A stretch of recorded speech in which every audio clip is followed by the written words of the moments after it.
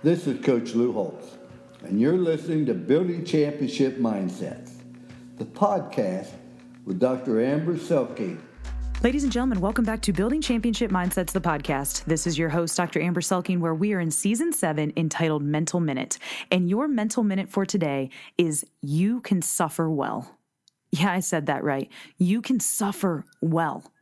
Listen, I read an awesome article one time that said that the number one characteristic that you should find in a soulmate or in the people that you have closest to you are how do they suffer? Do they suffer well? Because here's the thing, suffering is not optional. I mean, if you are a human in life, you are going to suffer. You are going to go through adversity. You are going to go through pain.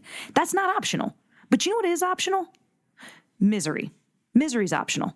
And how you go through that suffering, how you go through that pain, how you go through that adversity matters. And you don't have to be miserable through it. Because guess what? Your thoughts are your choice. And how you manage your mindset and your attitude, even through pain, matters.